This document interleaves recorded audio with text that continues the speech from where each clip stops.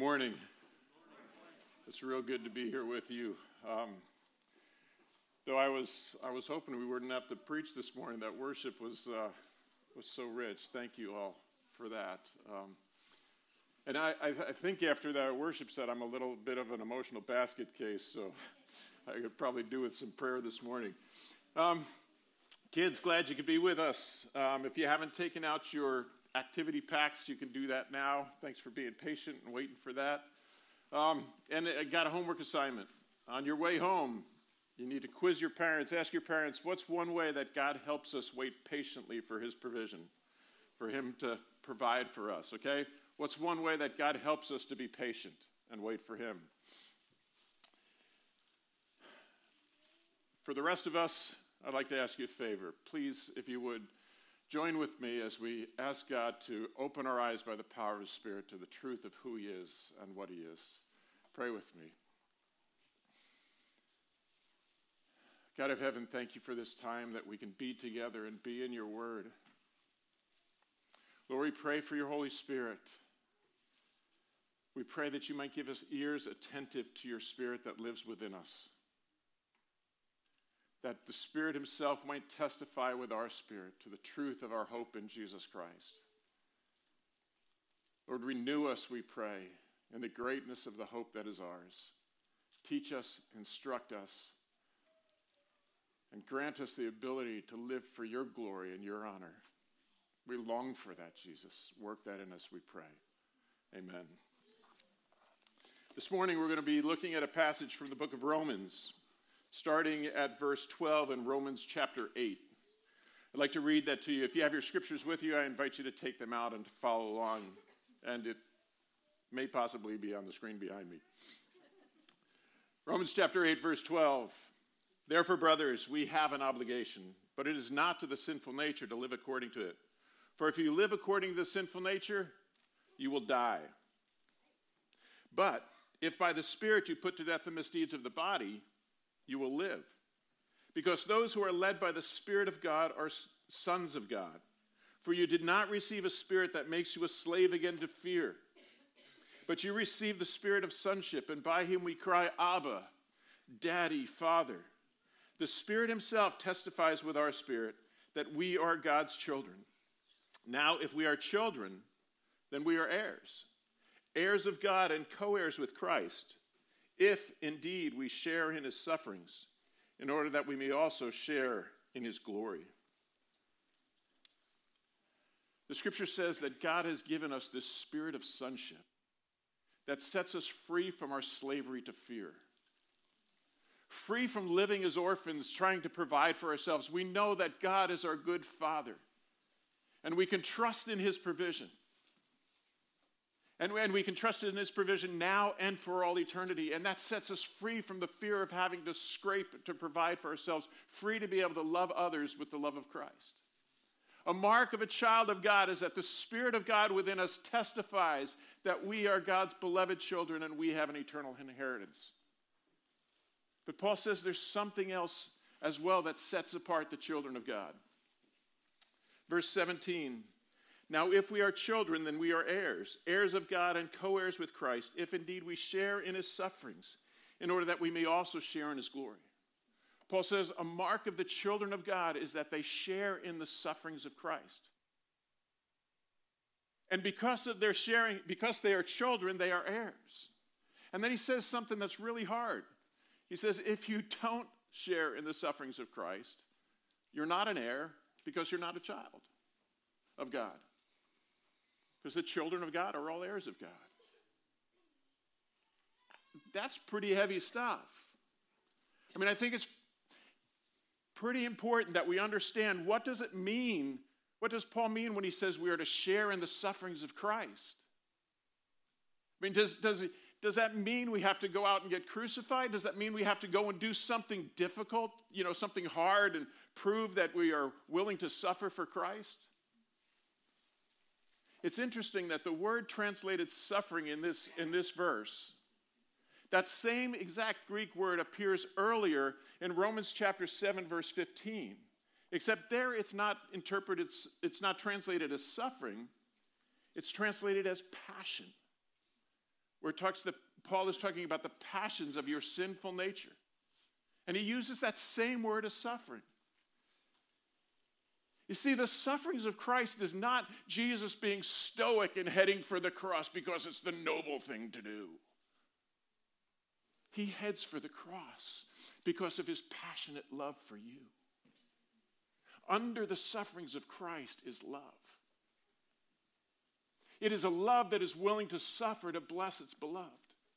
You see, the nature of love, we've said this before, every time I preach I'll probably say it, but the nature of love is to find its delight in delighting its beloved. If it has to suffer to bring joy to its beloved, it does it because its joy, that love finds its joy in the joy of its beloved. Jesus, let's fix our eyes on Jesus, the author and perfecter of our faith, who for the joy set before him endured the cross. What was his joy? You. Redeeming you and making you a child of God. Your joy is his joy. Think back a week ago. Kids are tearing into the presents, right? And they start, Daddy, this is so great. I love it. You better love it, kid. You know how much that cost? There's some serious coin there, boy. No. You love your children. Their joy is your joy. You don't count the cost. Well, maybe not. You kind of count the cost, but the goal is their joy. The nature of love is it finds joy in the joy of its beloved. Christ, underneath the sufferings of Christ, is a joy-seeking love. The call to share in the sufferings of Christ is indeed a call to suffer, but it's to suffer for the sake of seeing others blessed. Suffer for the sake of the glory of God and the joy of that. It is not some stoic call to go do hard things. It is a call to love and not be afraid of hard things in the process of loving. There's only one problem with all of this. Well, there's multiple problems, but one big problem with all of this is that none of us like to suffer. Let's face it, pain hurts, right? And not only that, not only are we naturally averse to suffering, but we live in a culture that has deified comfort. Comfort is our God. And we have elevated comfort as the highest good that we can seek. Now, listen, the eradication of suffering is a good thing. Right? Seeking to eradicate suffering, that's the mark of the coming kingdom, right? Death, pain, and suffering, gone. The eradication of suffering and pain is a good thing, but when it becomes the main thing, when it becomes the primary thing, it becomes a terribly bad thing. When our goal is to eliminate all suffering from our lives, we bring about a world of hurt. It's interesting to note that in cultures where pain and suffering are viewed as a normal part of life, in cultures where pain and suffering actually are viewed as instructive and part of the healing process, those nations and those cultures have not experienced an opioid crisis of any magnitude. And yet in our culture that says you have a God-given right to be pain-free. In fact, the sole goal of your life is to live as comfortably as you possibly can. In our culture, we have been ravaged by the opioid crisis. And we have brought pain upon ourselves. And it's not just physical pain that we want to avoid. It is said that 25% of college students are on some mood-altering drug. Any sort of mental angst is not tolerable because we've got to be comfortable. And what about relationally? In our culture, hopefully not among us, but in our culture, when someone is in a relationship that turns painful, when that relationship is causing them pain, what do? In our therapeutic culture, we label that relationship as toxic and we ghost them. It could be a lifelong friend. It could be our own children. It could be our parents. These profound and deep relationships we cut off because our comfort is more important than those relationships. Our nation is struggling with an obesity crisis, and I understand that it's complex. But one of the factors playing into that crisis is the fact that we, self-included, are not willing to be hungry. We are not willing to sit in our hunger. It's unacceptable to experience hunger. And I'm not just talking about food. Every sin, from the first sin forward, every single sin that has ever happened in the world and in your life is because we were not willing to sit in our hunger and wait for God. Eve looks at the fruit. It's tasty. She's hungry for it. Eve looks at the fruit. It's beautiful. She's hungry for beauty. Eve looks at the fruit. It's going to bring her knowledge. She's hungry for knowledge. But she is unwilling to sit with the pain of hunger and wait for God.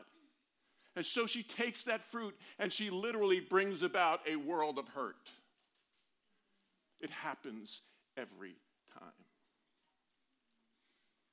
So how is it? How is it that we can learn to sit in our hunger?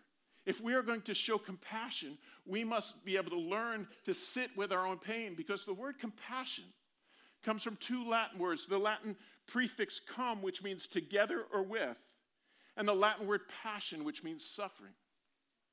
So for us to show compassion means to step into the sufferings of another, to feel their pain with them, to shoulder up underneath that pain with them, and bear their burdens and so fulfill the law of Christ. But if we are not willing to experience pain and suffering in our lives, we cannot suffer with anyone else. We are rendered incapable of showing compassion, incapable of sharing in the compassionate sufferings of Christ.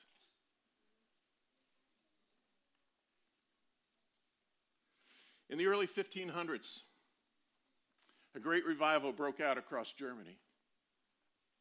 And the revival was led by this feisty young Catholic priest named Martin Luther.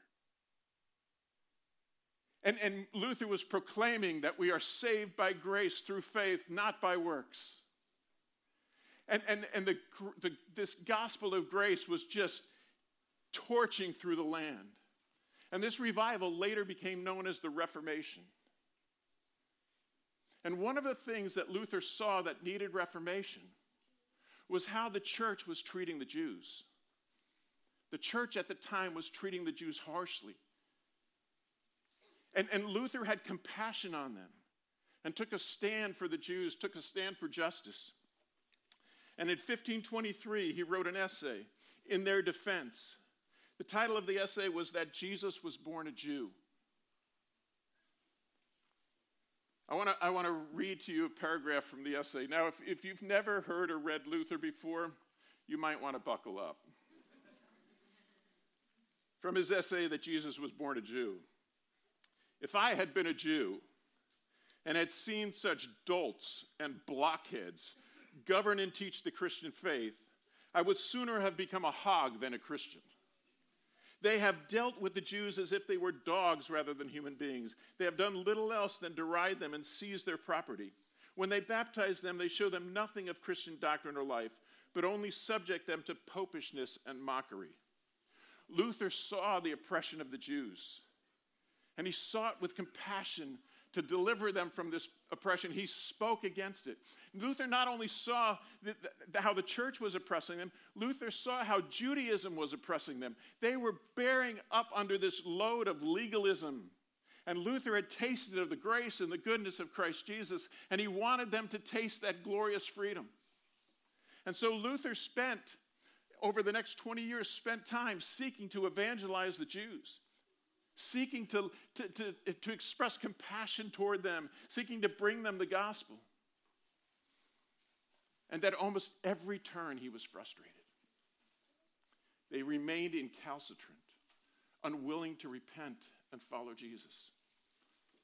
And after 20 years of frustration, Luther picks up his pen again.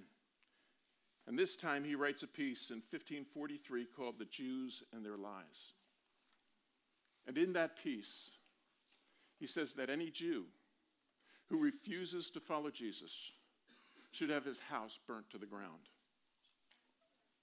He should have his books confiscated. That the Jewish synagogues should be torn down. That the Jews who refuse to convert should be forced to live as gypsies and only allowed to do manual labor.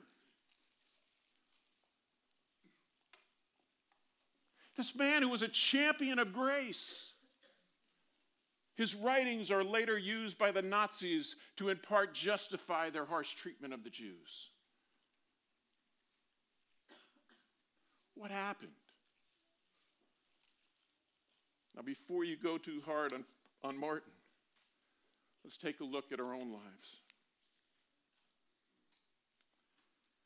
Think about that relative of yours who has struggled with addiction. Do you have a heart of compassion for them? Or has their incessant refusal to find help, as their incessant lies, have they worn you down to the place where you've written them off and no longer plead for them and the bondage that they're in?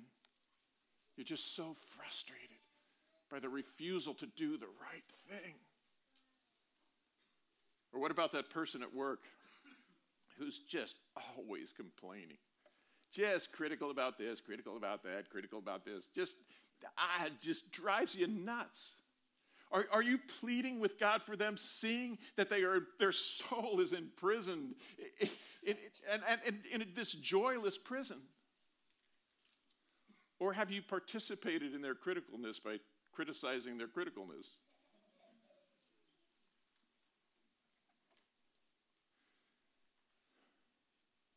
And what about that friend of yours who has guzzled down gallons and gallons of political Kool-Aid and has believed some crazy stuff? Does your heart break for them? Because these friends who once knew the joy of freedom in Christ Jesus are now enslaved to political anger and fear? Or do you stand back from them and say, I'm just amazed that they could be that stupid?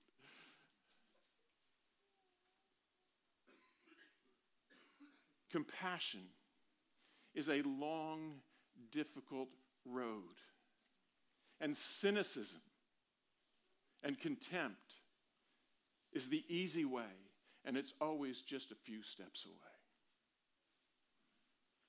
The fact of the matter is that none of us have in ourselves the capacity to share in the sufferings of Christ Jesus for any length of time.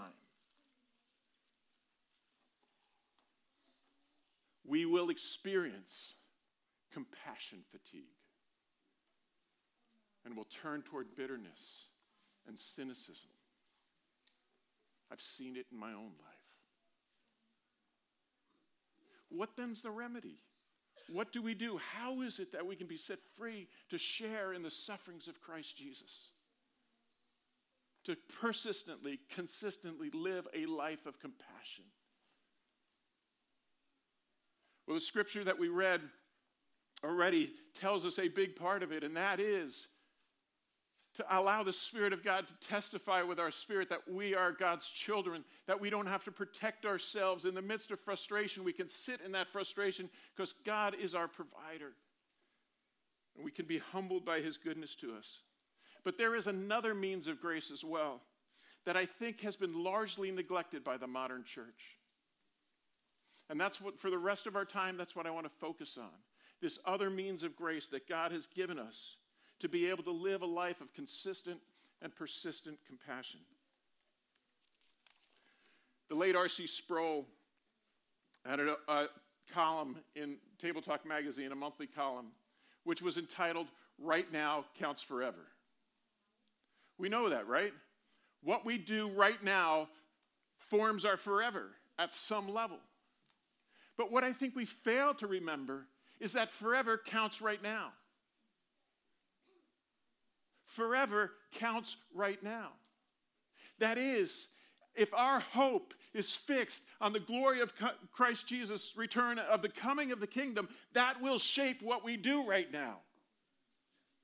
But we have largely lost hold of that great means of grace. Look with me at Romans 8 again, continuing at verse 18.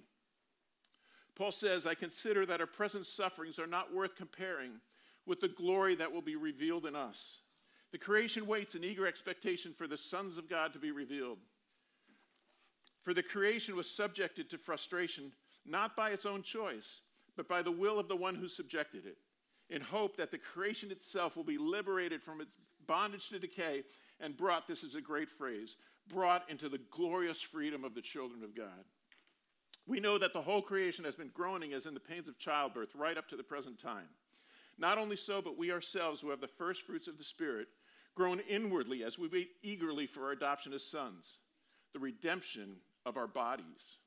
For in this hope we were saved, but hope that is seen is no hope at all. Who hopes for what he already has? But if we hope for what we do not yet have, we wait for it patiently. In the same way, the Spirit helps us in our weakness. We do not know what we ought to pray for, but the Spirit himself intercedes for us with groans that words cannot express. One of the reasons that we fail to be able to live in consistent and persistent compassion, to enter into the sufferings of Jesus, is that we do not see our own sufferings in the right perspective. Humor me for just a minute, if you would. Put your right hand 1 inch in front of your face, okay? Hold it there. Now tell me, living like this, how easy would it be to see the needs of others and to care for them? Now, extend your hand out and hold it at arm's length. Now, if you had to live like this, how hard would it be to see the needs of others around you and care for them? What I'm trying to say is, when our sufferings are this close, they're all we can see. And we cannot care for the needs of others because our sufferings occupy our entire vision. They're there. When they're out here, they're there. They're real. But they don't occupy our whole vision. Paul says, you need to put your sufferings in perspective. What's he say? I consider that our present sufferings are not worth comparing to the glory that will be revealed in us. Like, Paul, you don't understand. I'm going through some stuff. Paul, you don't understand. Paul, you were only beaten to within an inch of your life with whips 5 times. You were only beaten with rods 3 times. You were only stoned and left for dead once. You were only shipwrecked and spent a night and a day in the open sea. You were only abandoned by the very people you loved. Paul is not writing this from a place of comfort, but from a place of deep suffering. And he says, it's nothing compared to the glory that waits us. There is a freedom when we realize the glory that waits us. That our comfort is not to be found in this age, but in the age to come. And it is glorious. And that empowers us to endure here and now.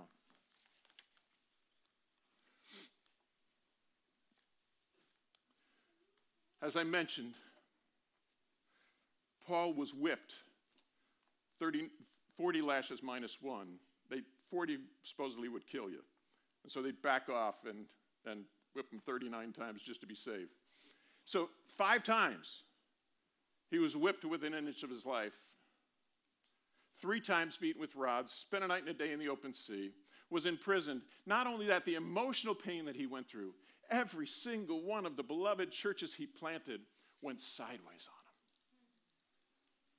on him. And the very people he loved with his own heart, when he was sentenced to be put to death for his faith, he was abandoned by some of his closest friends. And yet there is no hint of cynicism or bitterness. He lives a life of consistent and persistent compassion. Why? He tells us why. 2 Corinthians 4:16, therefore, we do not lose heart. Though outwardly we are wasting away, Yet inwardly we are being renewed day by day, for our light and momentary troubles are achieving for us an eternal glory that far outweighs it all. So we fix our eyes not on what is seen, but on what is unseen. For what is seen is temporary, but what is unseen is eternal. It is our eternal hope that sets us free from a need to be comfortable here and now. It is our eternal hope that sets us free to feel the suffering and the pain that is around us and in us. And it is that very pain that is around us and in us that deepens our eternal longing. And the more we long for the coming glory of the kingdom of God, the more we are set free to take on the pains of those around us. And the more we struggle under the pains of those around us, the deeper our hope in the kingdom of God. This is the work of the Word and the Spirit in our lives.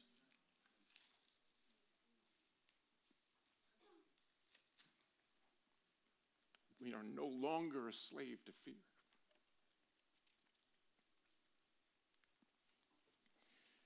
Listen, if this life is all there is, then you are right to seek comfort above all else. Paul puts it this way. He says, if this life is all there is, then party like a college freshman and die young. Those aren't his exact words, but he says, eat, drink, and be merry, for tomorrow you die. He says, man, get the best tasting food, get the best wine, numb yourself out until you kick the bucket. If this life is all there is, that makes complete sense. But if there is an eternity, that changes everything. That changes everything. Karl Marx famously said that religion is the opiate of the masses.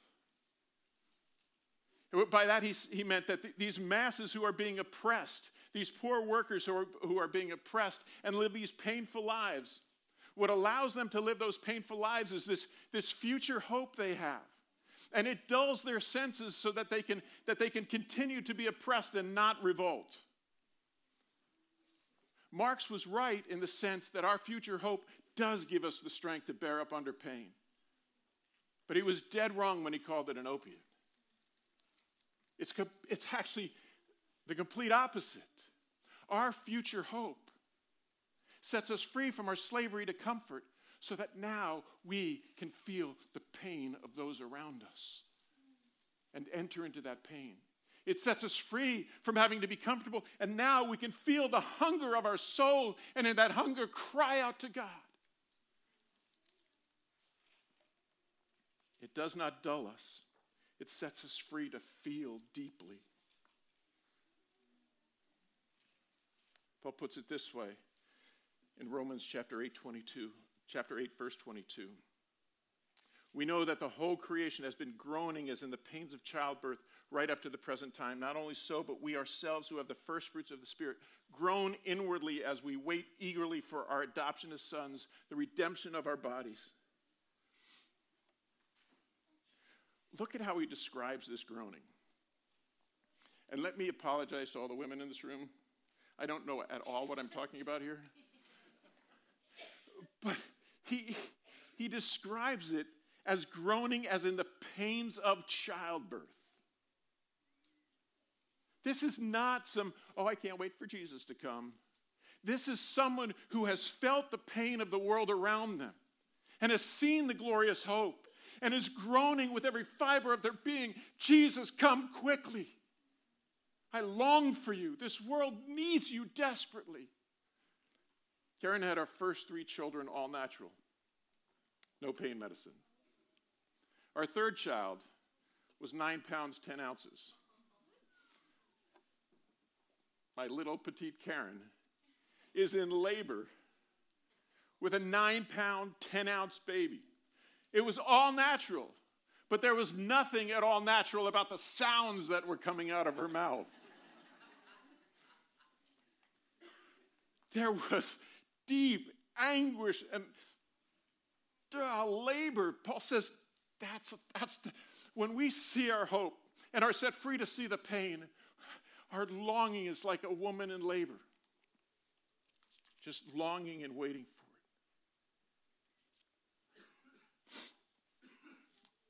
But what I want you to see, as well as the intensity of our longing, and I think sometimes we miss this, is the nature of our longing. It says that creation is groaning as in the pains of childbirth, to be delivered from its bondage to decay, and to share in the glorious freedom of the children of God. Creation's freedom, creation's redemption is intrinsically tied with our redemption. The physical world's redemption is tied in with our redemption. Not only that, but Paul says we groan inwardly for our adoption as sons. And what does that look like? The redemption of our bodies. Our future hope is a physical, flesh and blood hope. Look with me, if you would, at Revelation chapter 21, starting at verse 1. Then I saw a new heaven and a new earth. For the first heaven and the first earth had passed away, and there was no longer any sea. I saw the holy city, the new Jerusalem, coming down out of heaven from God, prepared as a bride beautifully dressed for her husband. And I heard a loud voice from the throne saying, now the dwelling of God is with men. This is a voice from the throne. This is God himself saying this.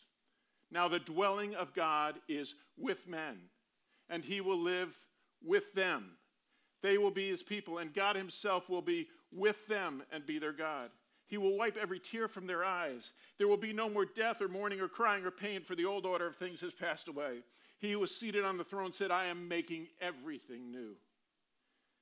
Then he said, write this down, for these words are trustworthy and true. You need to remember them. The good news of the gospel is not that when we die, we get to go to live with God. The good news of the gospel is not that when we die, we get to go to live with God.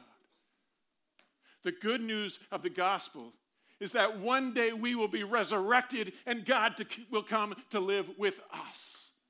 God is our inheritance. That is the gospel. We get God. Jesus was raised with a physical body. We will be raised with a physical body, and God will come to dwell with us. Not only that, but he will wipe every tear from our eyes. From about kindergarten to 7th grade, I was badly bullied by a couple boys in our neighborhood. Now, I don't remember much about elementary school. I do remember I was terrified by my first grade teacher. For some reason, she just frightened me badly. But that has nothing to do with this sermon. What I do remember, though, is I remember running home crying, bruised and bleeding.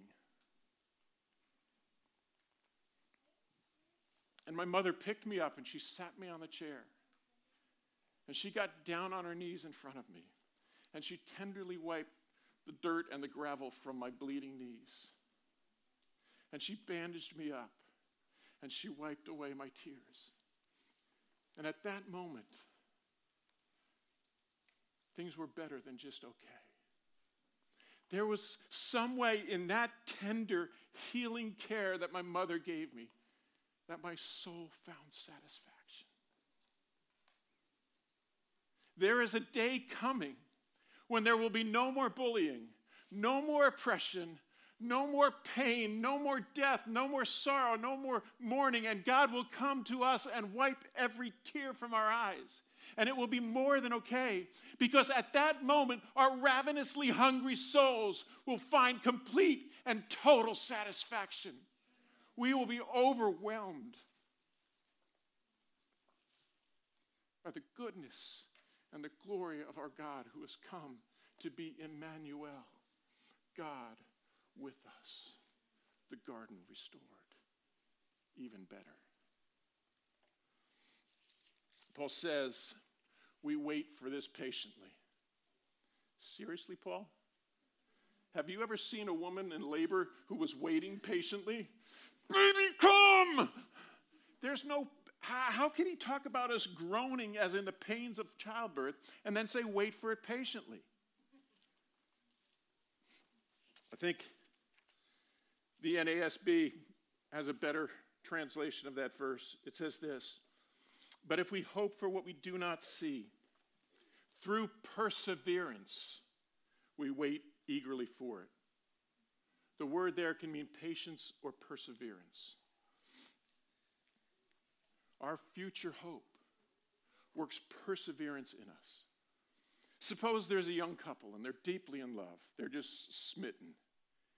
And they get engaged. But before they're able to be married, the man is called away to war. And as he leaves, he gives his bride-to-be a picture of himself to remember him by. And every morning when she gets up, she looks at that picture and she longs for her love. She knows he is the one who satisfies her heart. And every night before she goes to bed, she looks at the picture and she just longs for his return. And he's gone for a long time. And because he's gone so long, there are other men who approach her as suitors. And they promise to fulfill her desires, her needs, her loneliness right here, right now. But it is her deep longing for the one she knows can satisfy her that keeps her faithful. She perseveres in faithfulness even while he's gone because she knows in her longing that he is the one who's... It is her longing that keeps her faithful.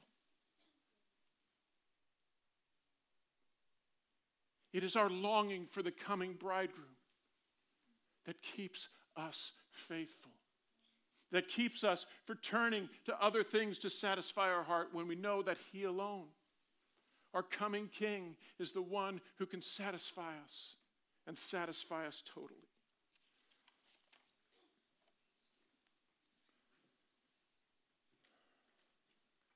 I want that. I want that kind of hope and that kind of longing, that kind of freedom, that kind of that sets me free to enter into the loving compassions of Christ, to share with him in his sufferings and share with him in his glory. I want that. I don't have that. In many ways, I am a slave to my own hungers. What are we to do? Verse 26, Romans 8. In the same way, the Spirit helps us in our weakness. We do not know what we ought to pray for, but the Spirit himself intercedes for us with groans that words cannot express. I always thought this verse said, we do not know how to pray, so the Spirit helps us. It doesn't say that. It says we don't know what to pray for, and so the Spirit groans for us. When I am vomiting from the pain of a migraine headache, I am praying for deliverance. But could it be that I don't know what to pray for? Could it be that in our pain, we don't know what to pray for? Could it be that in our pain, the Spirit of God is interceding for us, saying, God of heaven, use this pain to wean Tim from his addictions to comfort. Use this pain to cause Tim to cling all the more tightly to your redemption. Use this pain to give him the ability to empathize with others who are in pain, to be able to share in the sufferings of Christ Jesus.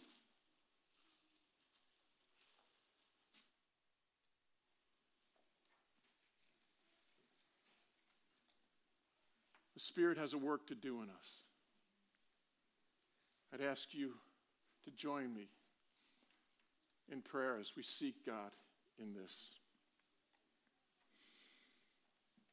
Spirit of God, we pray that you might intercede for us even now. God of heaven, our eyes are on the things of this world that are passing and not on your eternal kingdom and your glory. Spirit of God, we ask that you might open our eyes to see the greatness of our hope, that our future hope might form our present, that you might set us free to live a life of compassion, to share in the sufferings of Christ, in the love of Christ, in the joy of Christ, and in the eternal glory of Christ. Grant us faith, Jesus, we pray. Spirit of God, teach us, change us, open our eyes to the eternal hope that is ours, that has been purchased for us in Christ Jesus. Amen. The kingdom of God is at hand. Repent and believe the good news. Amen.